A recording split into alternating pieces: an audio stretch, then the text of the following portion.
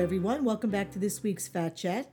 One of the most discouraging aspects of trying to make a change in one's life is the inevitable slip ups. And when it comes to weight loss, everyone has them. For some people, the occasional slip brings about an all out ferocious binge, followed by guilt, disgust, self loathing, a sense of powerlessness, and a feeling of, what's the use? And believe me, I know because I hear this a lot from clients on a Monday morning after the weekend. But now I know to many of you listening, this definitely sounds familiar.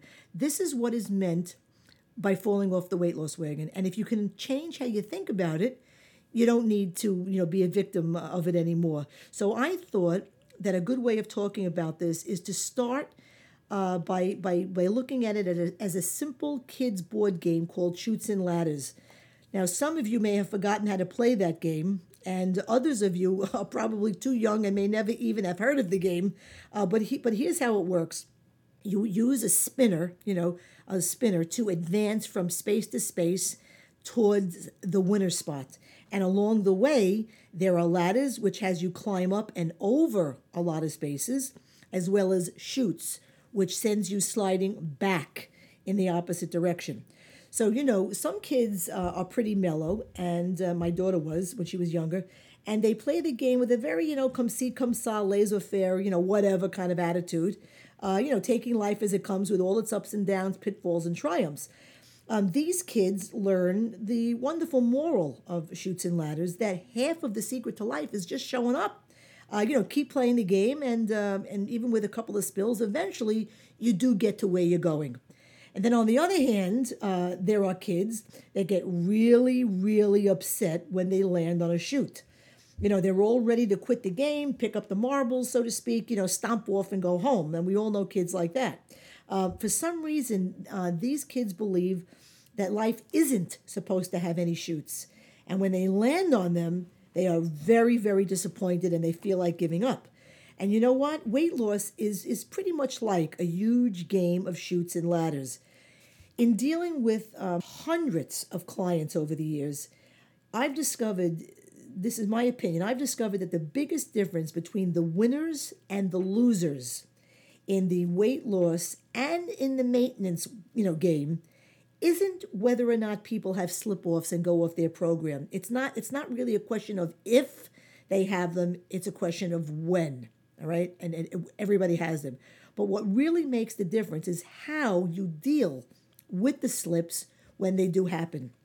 So here's an example. You've been absolutely wonderful, on your eating plan or your program with us for, say, 3 weeks, okay?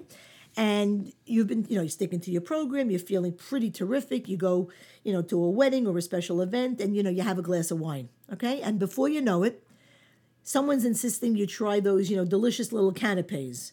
And, before the wedding singer can sing, that famous song, when the bride cuts the cake, you've managed to down about 4,000 unwanted calories from stuff that you wouldn't have been caught dead looking at during the past few weeks or months, whether it's, desserts, spreads, alcohol, you name it.